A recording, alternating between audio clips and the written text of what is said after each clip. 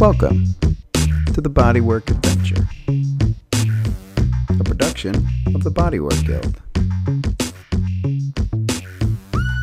On this adventure, we hear from Neal Powers. Neal's been a rolfer for nearly 50 years.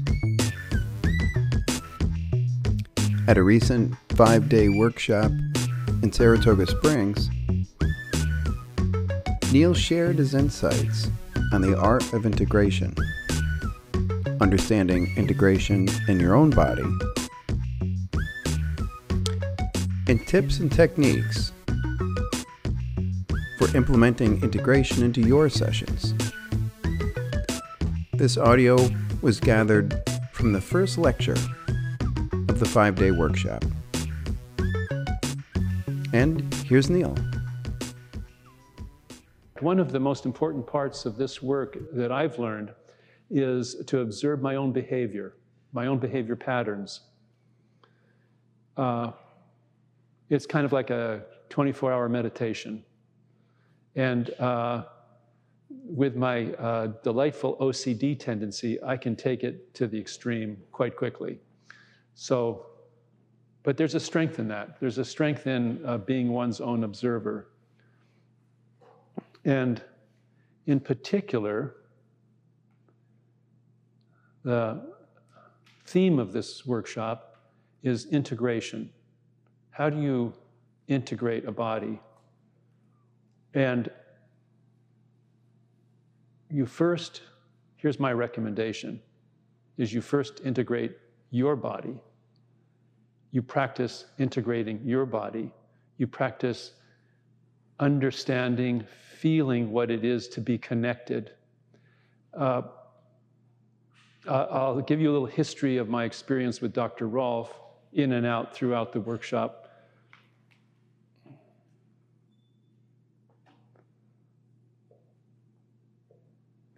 Okay, I'll give you a quick story. I went to Esalen in 1970, I think, and I went to get out of the college insanity of billy clubs and protests and all that. I'd kind of had enough of it. So I went to Esalen, and I wanted to study with a guy named Fritz Perls, who developed Gestalt therapy. I was very much involved in the encounter groups. And Dr. Rolfe came down the hill, and my attention went to her.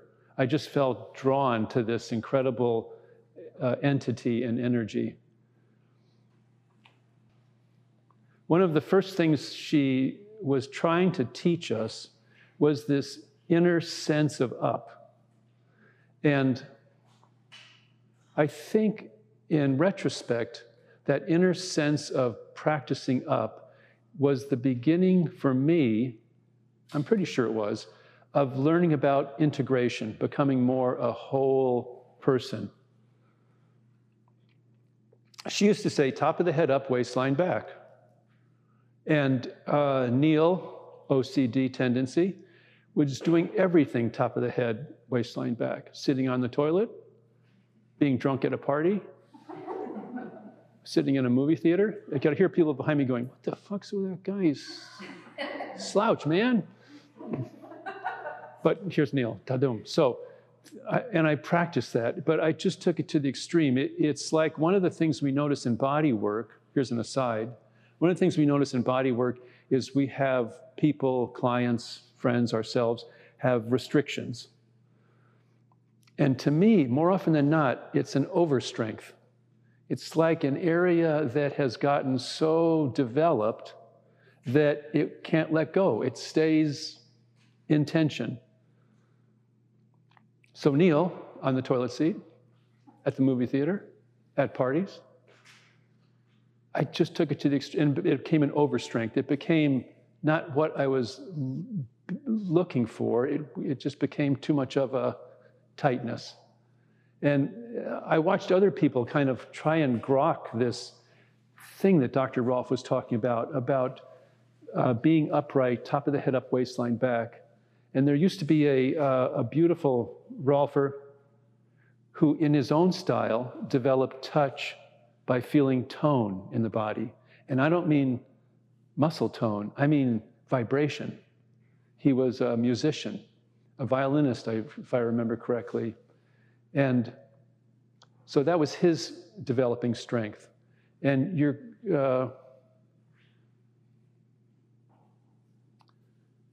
I just remembered him. So he would run up and down Big Sur. Big Sur is one of these along the cliff roads, if you've ever been to Big Sur. And Dr. Rolfe used to say, top of the head up, waistline back, elbows out. So Owen James would be running down the road, waistline back, elbows out, top of the head up. And it looked so ridiculous to all of us, except Owen James, who was starting to get this sense of maybe just a whisper of what it is, what Dr. Rolfe is trying to explain to us. She didn't talk a whole lot about core and sleeve. I don't know if you're familiar with that concept. If you really briefly, sleeve is the doing part of the body, core is the more the being part of the body. And the frustration I felt from Dr. Rolfe was that no one would listen to her except these damn hippies. I mean, there were a few doctors, but most of us were just the 70s generation. And I think that really, it saddened her to a degree, but nonetheless, she did the best with who she had, which was us. And her words still stay with me, and she had a way of pausing in her work that I want you to use in your life if you're not using already. And it's kind of that thing, you're in an argument with your companion, and finally one of you just goes, listen, let's just take a break here. Let's just, let's breathe, or you go in that room, I'll go in that room. And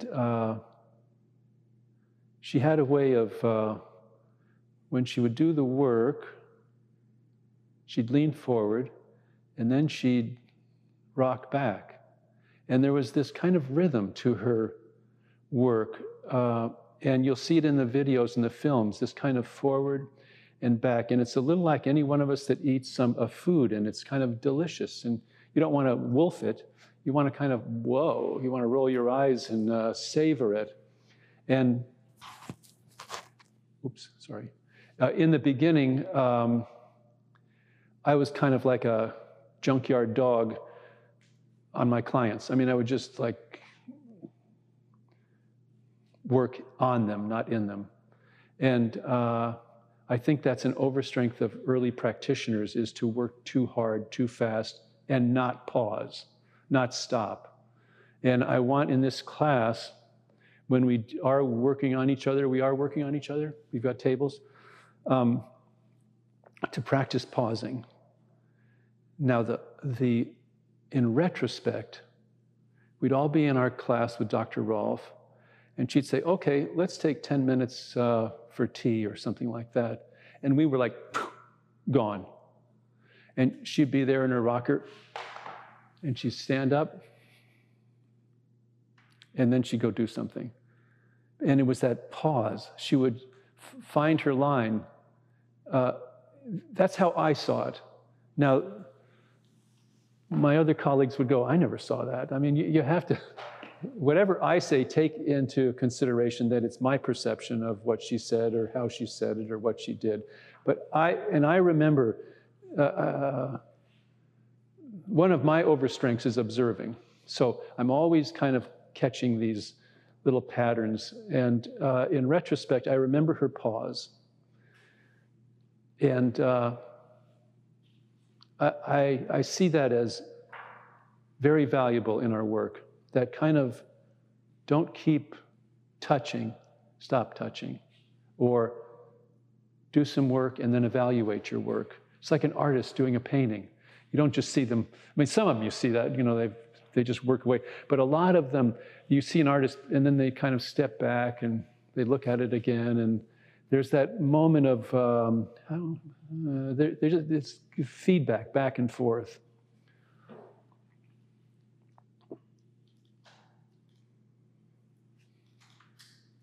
So integration. I'm going to make an assumption here that all of you do some form of body work or touch. That's just a general assumption I'm going to make. And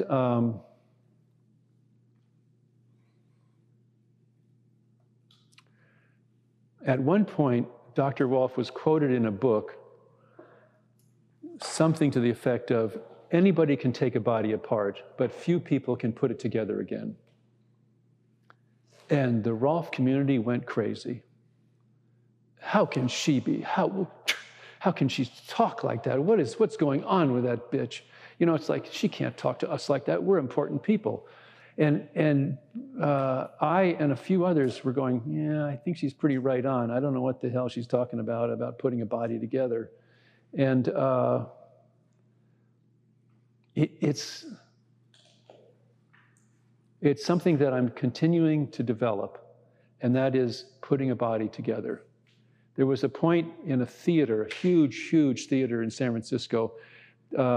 I was sitting next to a colleague. He and I were working in the same office, and he had Rolfe, this guy, this very famous guy at the time, who started a series of seminars, and his name was Werner Erhard. And we were all excited about Werner Erhard and his teaching. And my colleague had worked often and a lot on Werner. So we're way upstairs in these tiered Coliseum seats. And Werner comes out, and he's about this big because we're so far away. And she looks over at my colleague, and she said, he's had too much work. And we looked back, and I was like going, uh-oh. And I didn't know what she was talking about, but then in retrospect, it was all about, you can't just loosen everything. You've got to connect it to something. That's what we're going to do. We're going to just kind of, I'm going to give you these concepts, these experiences of what it is to connect what you have been easing, relaxing. How do you develop this sense of relationship to the central body, to the being, to the core?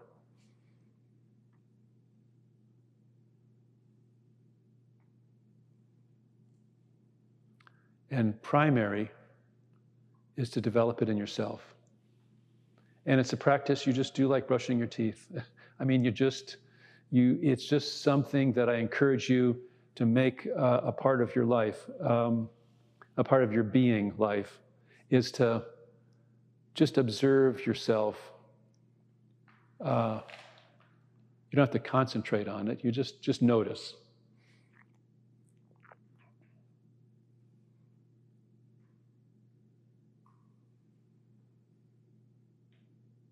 At this point, any questions? Okay.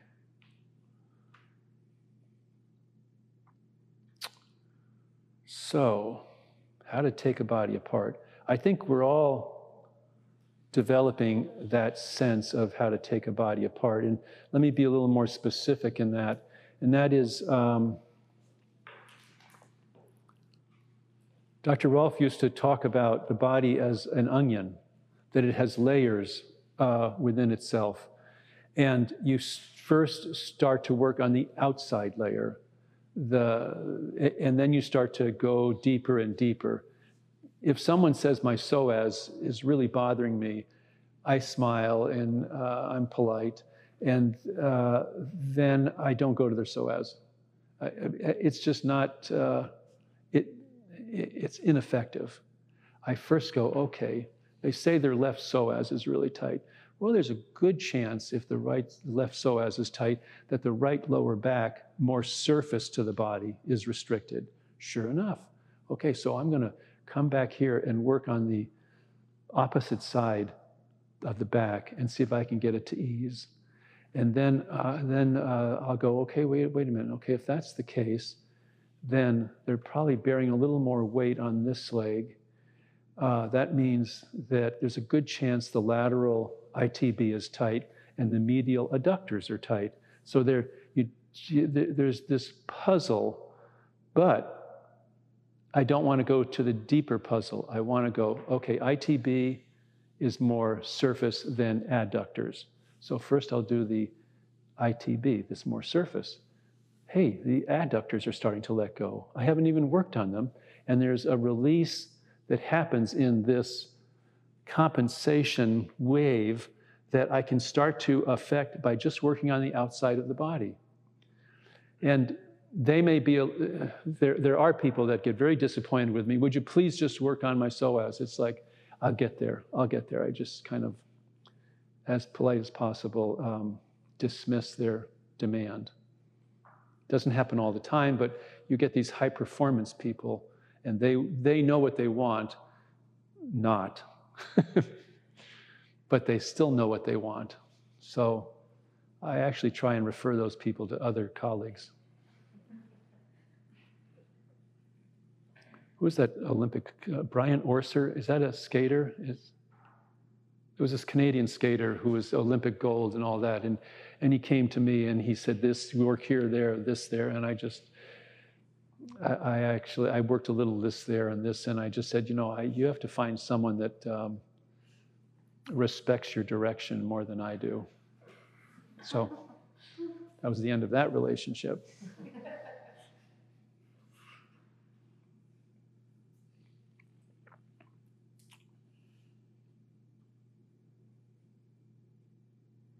I was reading a book. I love to read books. And there's this, it's called Lab Girl, I think. And the theme of the book, has anyone read Lab Girl? The theme of the book is the difficulty a woman has in a male field like science, research. And within that, within her work, she said something that just kind of, I love quotes. Quotes, I'm sure they inspire all of us. And she said, the roots must grow down before the sprout grows up. And I thought, oh, how beautiful to think that you first, if you're a plant, you've got to go this way before you go that way. And in retrospect, I was a plant without roots. I am a very doing person. Relax is not a word in my vocabulary. If it is, it's got small lettering. It's not one of my strengths at all. My overstrength is doing. And so I've been, all my activities, college wrestling, I would just, I use this part of my body more. And with that one comment from that author, I started to realize that it really is important to have roots, have a down to have an up, not just an up all the time.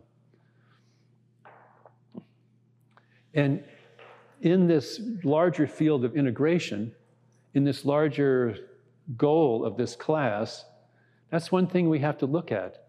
Do we look at a person that needs more of this or more of this? And in the art of integration, that's one of the themes you need to keep with your work. You have to start to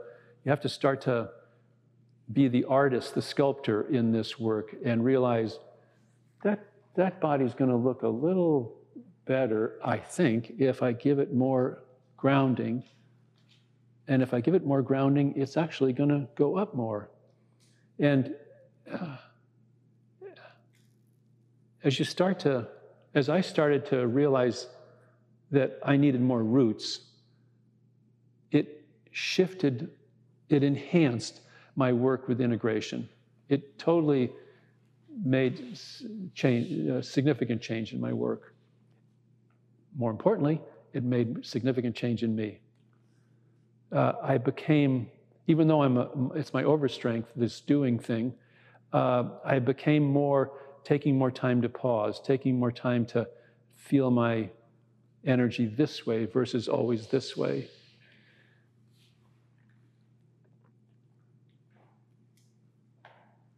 Now, Dr. Rolfe used to talk about the lumbodorsal hinge like it was, she said, you can never, Neal says, Dr. Rolfe says, you could never really get a person in touch with their lumbodorsal hinge until the advanced work. Well, that saved me because I didn't know what she was talking about. I thought it was lumbodorsal LDH, you know, it didn't make any sense to me, and also she kind of allowed me to dismiss it for advanced work. That's a hard concept for me to grasp.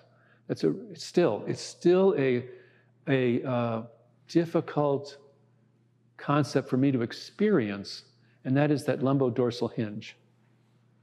And in the handout for sessions 8, 9, and 10, one of the symbols, I think it's for session 9, is this star pattern of all movement comes from the lumbodorsal hinge. Just think of it as a star right now. And you can, why I handed out those papers, by the way, is because not knowing how you've been trained and what you've done with what you've been trained in, I just wanted to give you that as a theme for the sessions. So if I say something like, in sessions 2 and 4, let's do sessions 2 and 4 with this person, you kind of know, okay, Neal's talking about feet and medial line. And if you don't, by the way, it's okay. Just say, Neal, tell me again what 4 is. I don't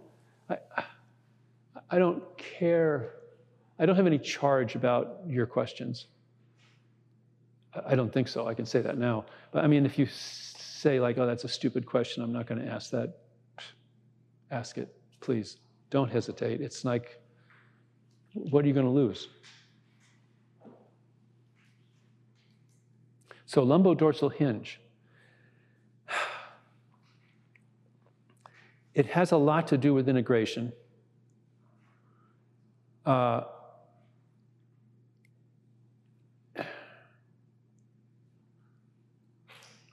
Yeah. Oh, I thought it was a hand going up. Okay.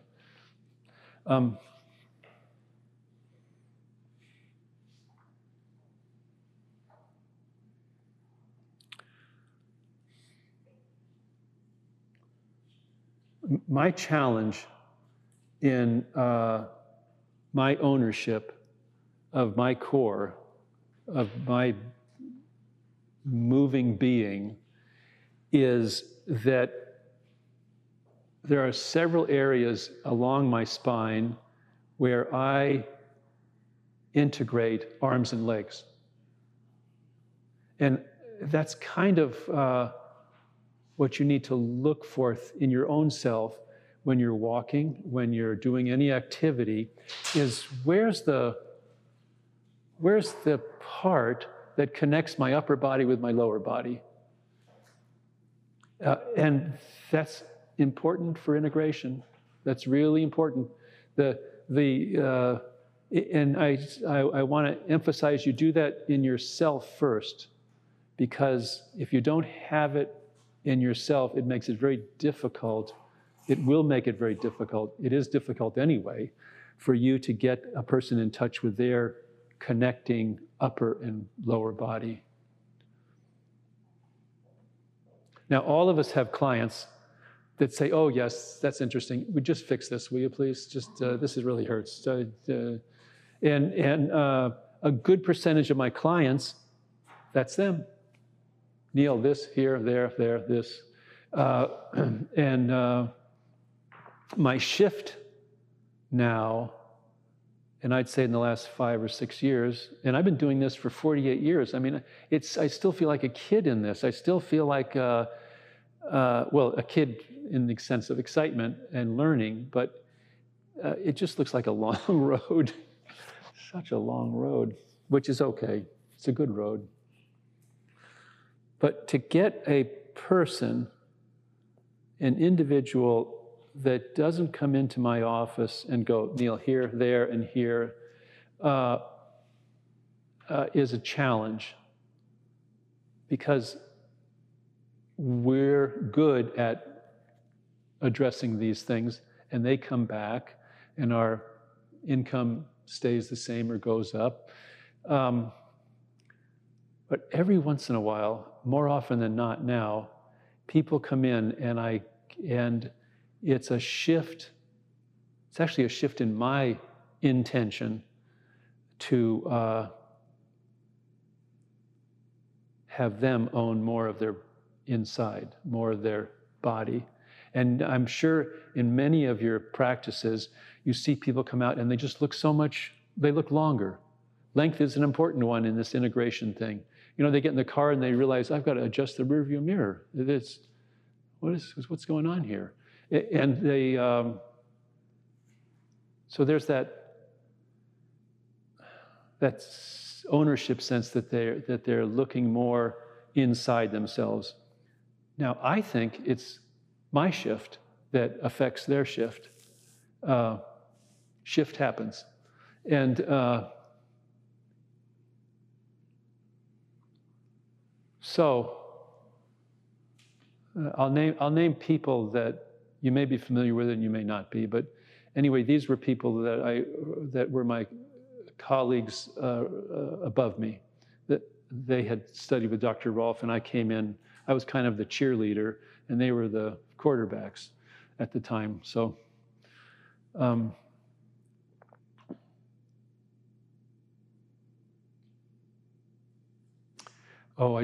Peter Melchior is a Rolfer who is now gone, but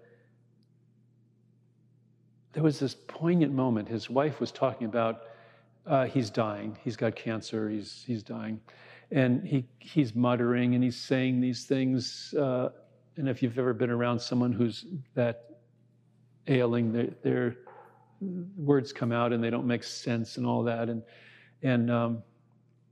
But for a few days prior to his death, he said, "I want to stand up." And Susan was like, "Oh, yes, honey, yes, honey, yes. And I want to stand up." And finally, she realizes he wants to stand up. So they help him, and she's sharing this in the memorial. They help him get up on the bed, and he's teetering like this. And then he really wants to stand up, and they get him up like this. And he pauses. He finds his line. He goes, "Okay, that's it now." And he goes back to bed, and a day or two later, he passes. But there was that moment where he kind of wanted to go home once more, so to speak, in his body. And I think of him standing. I think of Dr. Rolfe coming out of her rocking chair while we've just scattered. And she just finds that moment to remind herself, my perception, of what it is to be upright, quietly.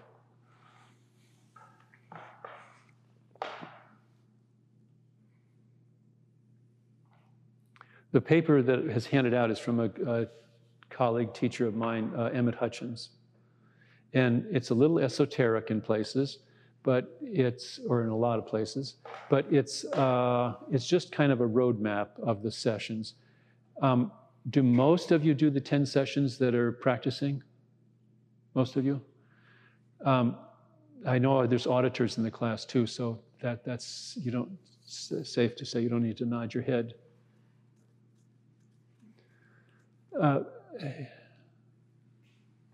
Again, I want to encourage you to develop your own style.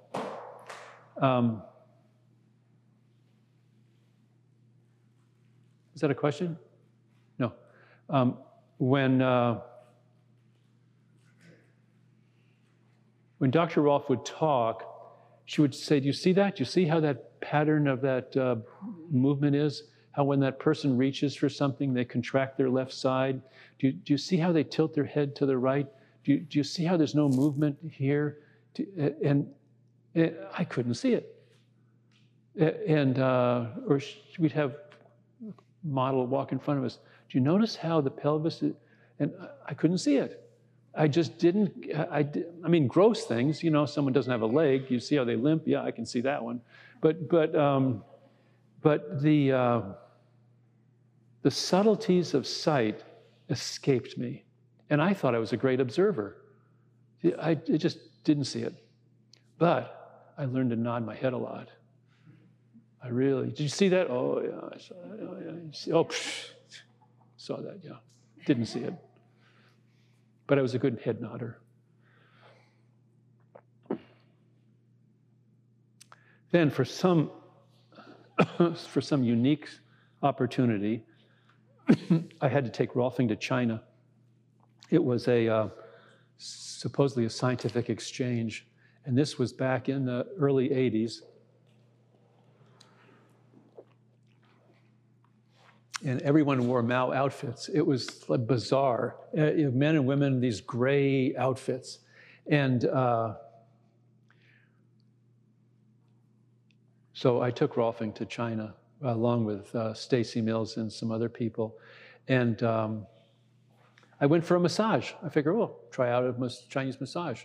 So they'd say, lie down, and I lie down. Take my clothes off? No, keep clothes on. Okay, get my clothes on. Then they put a sheet over me. I thought, uh-oh, this is weird.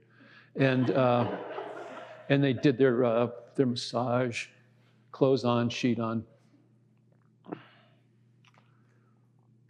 I came back to the States, and I was still struggling with seeing, and this was like 10 years I'm into my practice. And I just, what is that about China? What is that sheet on top, the clothes? So a client comes in, and I've been struggling with this client, and I struggle with a lot of clients. This is not unique. I put the sheet over them. It's a warm sheet. Oh, this is great. So now I can't see the body, but I feel the body. And now my touch starts to develop. Now I start to feel what surface muscles really are restricting connection to the deeper body. And I start to go, this is fascinating. This is, and if any of you have, I know I Rolfed Andrew recently, if any of you have seen me in private practice, everyone gets a sheet now, a warm sheet. I mean, in the 70s, rarely were people in their underwear. I remember Dr. Rolfe at one point said, make sure the women wear bras, make sure the women wear bras. I was, make sure the women wear bras, make sure the women wear bras. So a client calls up and she goes, I'd like to set up a session. I go, make sure you wear a bra. She goes, yeah, okay. So she comes, and I say, okay, get ready. And I always let the person get undressed by themselves, like most of us do. And I go out, and I come back in, and she stands up, and she's got a bra on and no panties. And I go, I was like, oh, gosh. So I said, you lie down. I went in the other room and lied down myself, trying to put this all together. And so that was a time of that years where very little underwear was worn. And now we're back to underwear. So everyone's got underwear. That's cool. And when I teach in Japan, they not only have underwear on, then they have, what's it called, modeling, some outfits. They put on outfits over their underwear. I forget what it's called. But anyway, the men have these shorts, Lycra shorts, and the women have these sports tops, in addition to their underwear. So, 1981 or 2, I'm back. I start putting sheets on people. Then I close my eyes. I mean, I'm just, I'm looking too much. Now I get a better sense of things. Now I start really not only to feel the surface pattern of holding, but I start to feel the need or the inability of that surface holding to feed into the central axis of the body, the integration of the body.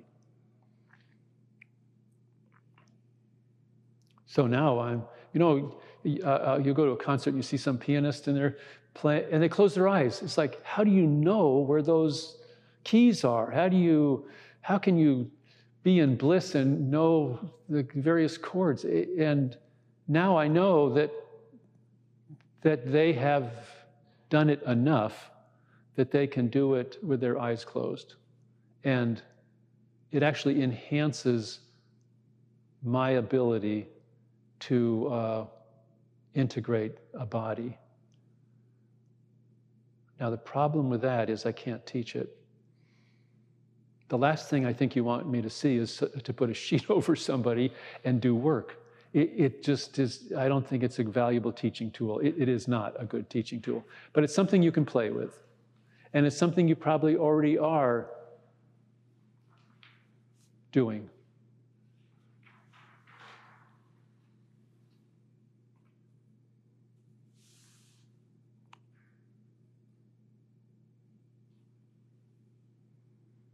So, how to integrate a body.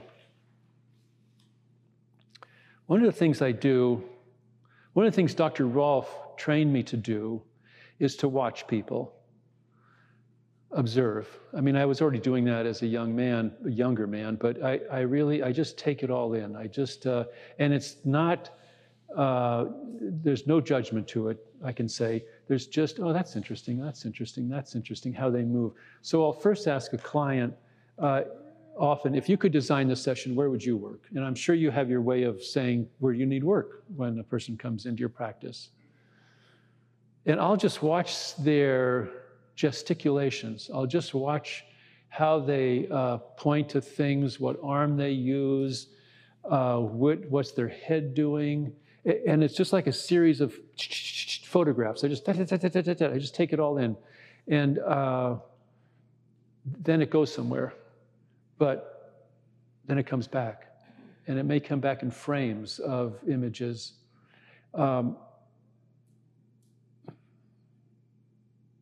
Moshe Feldenkrais, I studied a bit with Moshe, and he was talking about, this is an aside, he was talking about scoliosis. And he said, you're either born with it, in other words, it's in your gene pattern, or it happens. And he said, one of the ways in which this is Neal remembering what he said, one of the ways in which a scoliotic pattern happens is proud parent lifts the child up on these legs that aren't not even crawling yet and go, look, I can get the kid to stand up. And meanwhile, the adaptability compensations are starting to affect this child.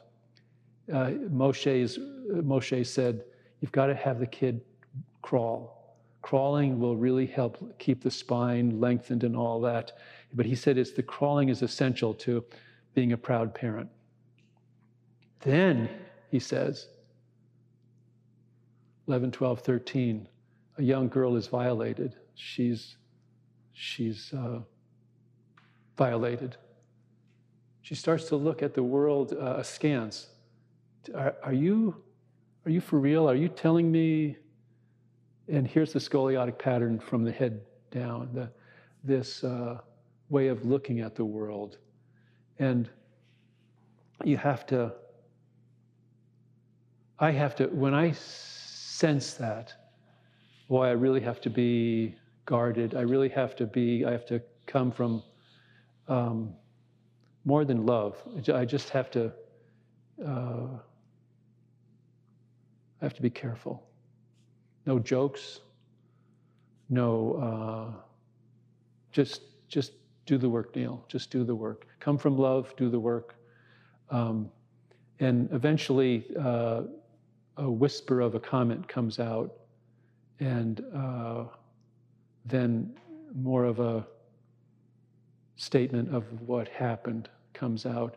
Not all the time, but enough that I can go, I kind of have a, I don't know, maybe it's fear that comes up. I don't know, whatever it is, I all of a sudden get a little tingly, and I know I've got to be really careful with this person.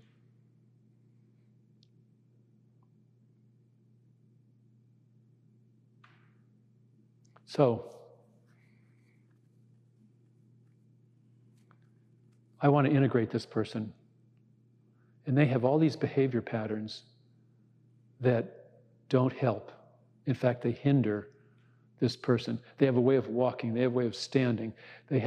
We all have these habit patterns that we've developed over the years and we're good at. And in the beginning, I thought, I must do that about 6 times a day. You know, I'm brushing my teeth, standing on the right leg. I'm shaving, standing on my right leg. I'm stepping off the curb with my right leg.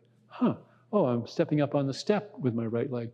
Something's going on here. But we have these patterns that are so like water and fish around us that we're not that aware of how often we do it. And what I thought was I do it 6 times, it's maybe 600 times a day. I mean, I'm exaggerating maybe, but it's getting aware of these patterns that will help you as an individual in yourself be more aware of it in other people.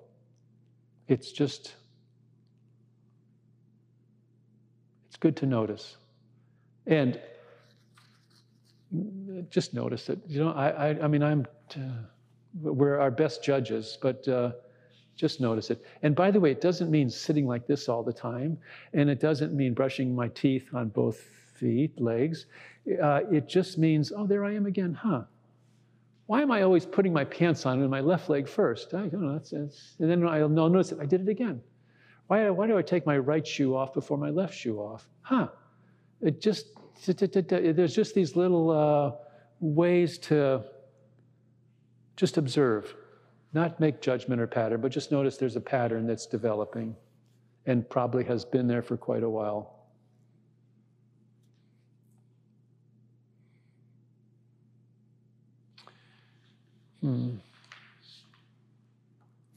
Obviously, this work is physical. Obviously. I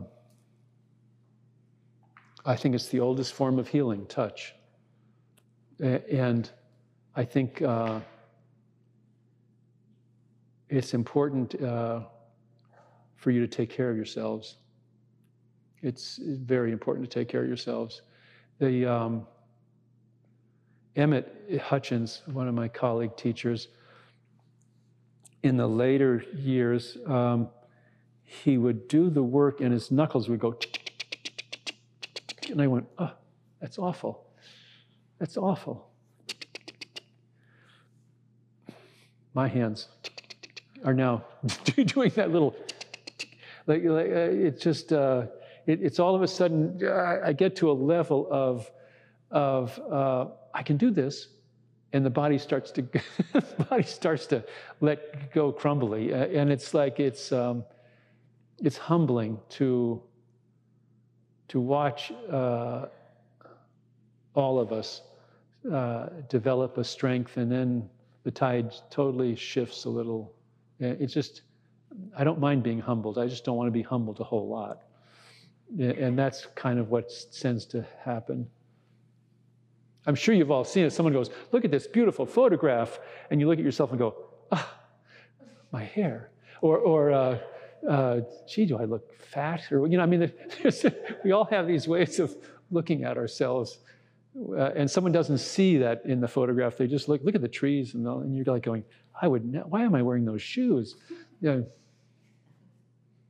very funny.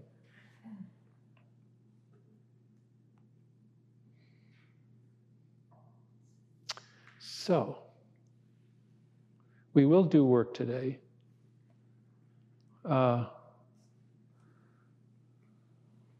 Is it okay I'm kind of going around like this, kind of grabbing thoughts? And I mean, if it isn't, if you would need something that did it, I'm actually not the person.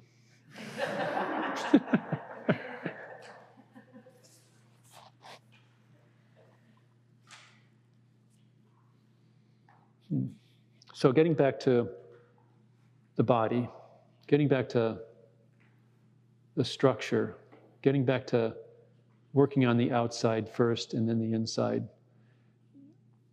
No matter what session you're doing, you work on the outside first. If I've given 30 sessions to someone and they come in, I first look at where's the restriction on the outside of the body. They might be saying, I really need a head session, Neal. I've had these implants, whatever. That's deep work. I don't want to do, is everything okay? I don't want to do that deep work. I'll first go to their neck or their shoulders or their arms or their forearms, and I'll start to work outside in. And here's the thing about strain in the body. Here's one of the things about strain in the body. Strain resists pressure. If you shake a hand, if you shake someone's hand and it's too tense, or it's like, what is this, a wrestling contest? You go, but there's too much tension in the handshake. Or you put your hand on someone's shoulder and it's tight. Strain resists pressure. It pushes back. It feels like it pushes back. But really, it's just like in a state of tension. And I want to say trick, but I'll say it anyway. No, I don't want to say it. I'll say it. The trick is to find a way to get the surface strain to let go. And you do it gradually, and you can ask for movement. If you don't have the hand strength to get something to let go, ask for movement. Put some pressure on it and say, elbow out, elbow in, turn your wrist. They participate in the change. And that's not one of my strengths. My strength is my hands, and I can pretty much mold anything. But I've learned over the years that the way to enhance their understanding of their body is to ask for movement. And that's so essential in integration, is you want to ask for movement when you're doing a particular move. Now, for me, one of the best places to start, one of the best places where I want to go to, let's say, not start, where I want to go to is the legs' relationship to the pelvis. I just find, and this of course is guided, I think, by my own pattern of needing to continually reinforce, strengthen my sense of groundedness, is I want to find a way where when I ask for knee forward, some of you say knee up, but I'll say that too, but they're lying supine and you say knee forward, and you don't want this area to grab. You want actually the knee to just kind of float up. You actually want the leg to come out of the pelvis as the knee goes up. You don't want it to contract. If you want to integrate a body, you ask for movement, and you first get to a place where there's a restriction. You ask for movement, and you see if you can anchor that, and then ask for movement. And until the elbow or the knee starts to move without restriction, that's integration. You're getting in the pool of integration when you can ask for movement and there's no shortening. Dr. Rolfe used to talk about it in the spine. She'd say, look at that spine. They're walking and the spine is going too anterior as they walk. Well, that wasn't enough for me. I had to step back, so to speak. And why is that spine going that forward, that anterior? And part of it is their behavior pattern. Part of it is the way they like to stand. And the way they like to stand also affects the way they move. But for me, I found over the years, if I really want to start to affect the spine, in my work, in Neal, I have to start to ease this relationship between legs and pelvis. Yay! Question? So,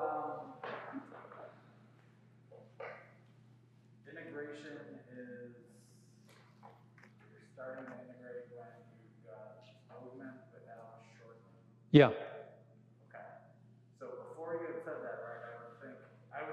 more as like differentiation.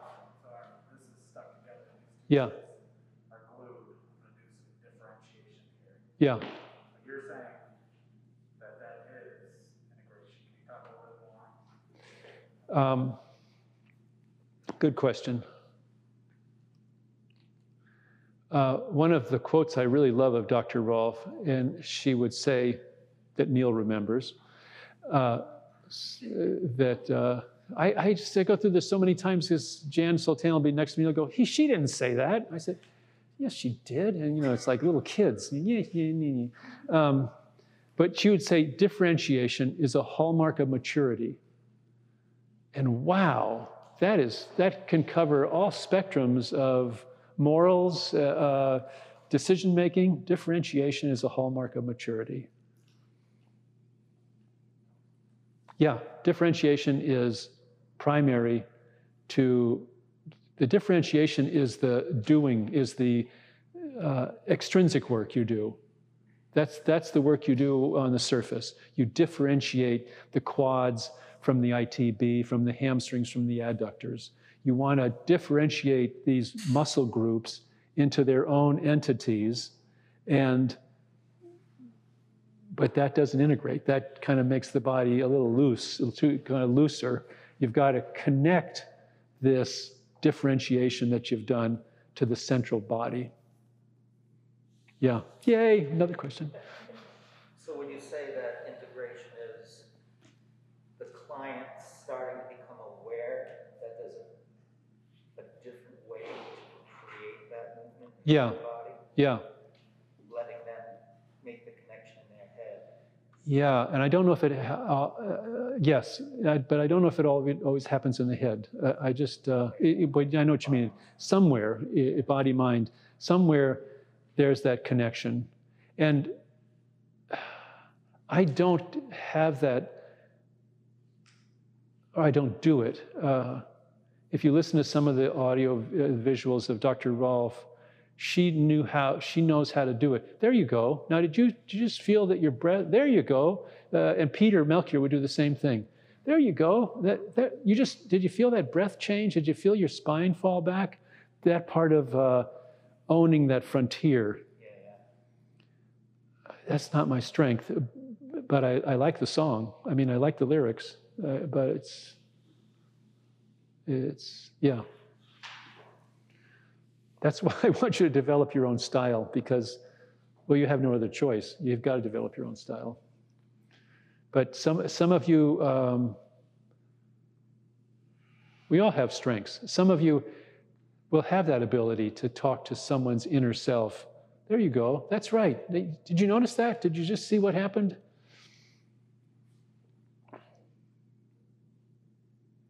Dr. Rolfe used to say, now doesn't that feel freer? Now doesn't that feel lighter? And they'd go, yeah, it does feel, every once in a while there'd be some renegade who was, I don't feel a thing, or I don't think I feel a thing, was often the thing she would say, they would say. They'd kind of joust her a little, but you don't mess with her. So yes, differentiation is a good beginning. It's an essential beginning. Ownership is to get that client to own that I can move it without having to contract somewhere else. That's the art. And it's a total, and you've got to, I'm talking to myself, you've got to, Neal, you've got to do it in yourself first before you do it for other people. And that means over and over and over again. It means making it a practice, a daily practice.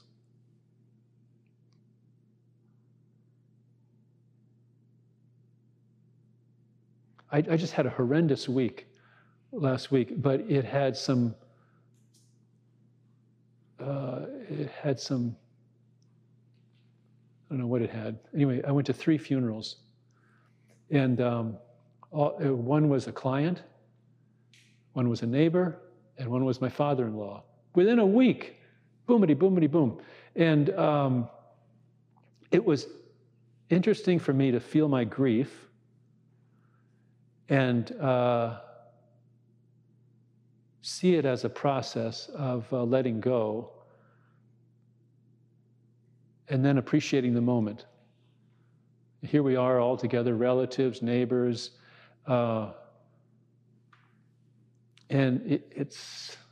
it was just a fascinating week. In retrospect, at the time, it was a hell of a lot of work, and orchestrating these various events.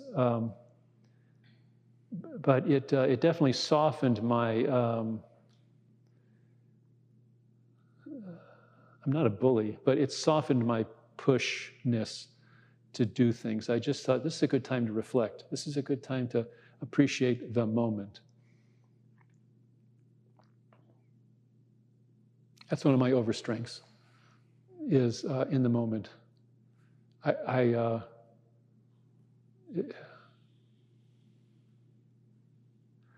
run two organizations that I know of.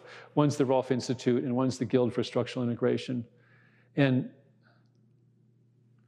most people that get into this field, they want to be their own boss. You know, I'm going to do this on my own. Yeah, okay. Try and organize those people. Try and get, I'm my own boss, to listen to someone who's saying, hey, let's see if we can do this together. That's a parody.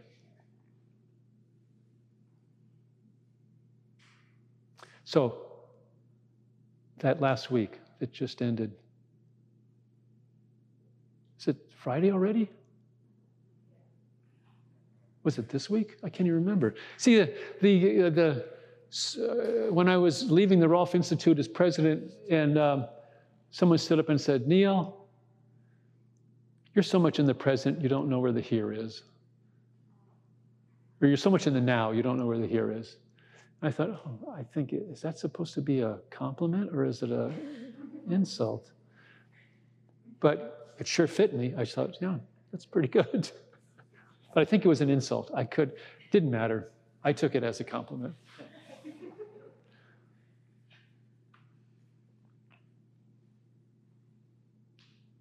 So yes, Andrew, that's the field of the unknown, is how do you differentiate a body and then have the client own that new space where there's less contraction and more deeper movement, where it's really an art, and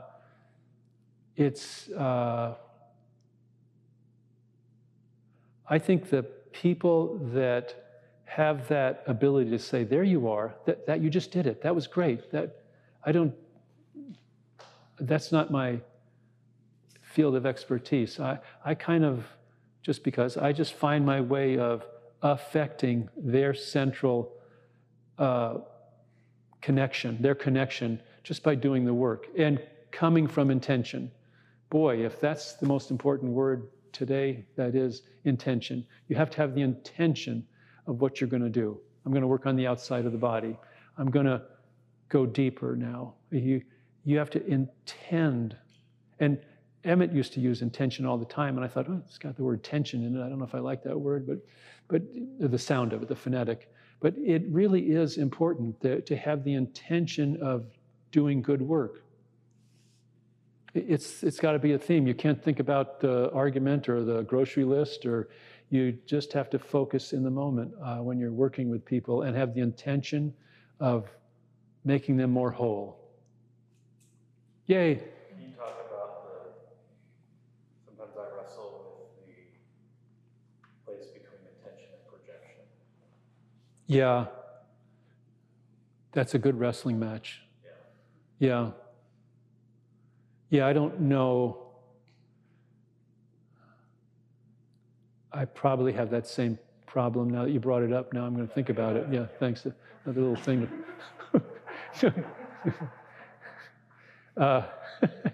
Damn you. No, that's good. That's good, Tim. Yeah, projection. I think maybe projection is more of an outside action, and intuition is more of an inside action. I trust my intuition more than my projection. But honestly, I don't know if I'm projecting my intuition or intuiting my projection. Damn you. Another stick in the swamp.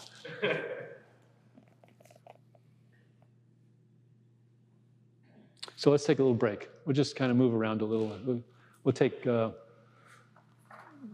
minutes. Bathroom break?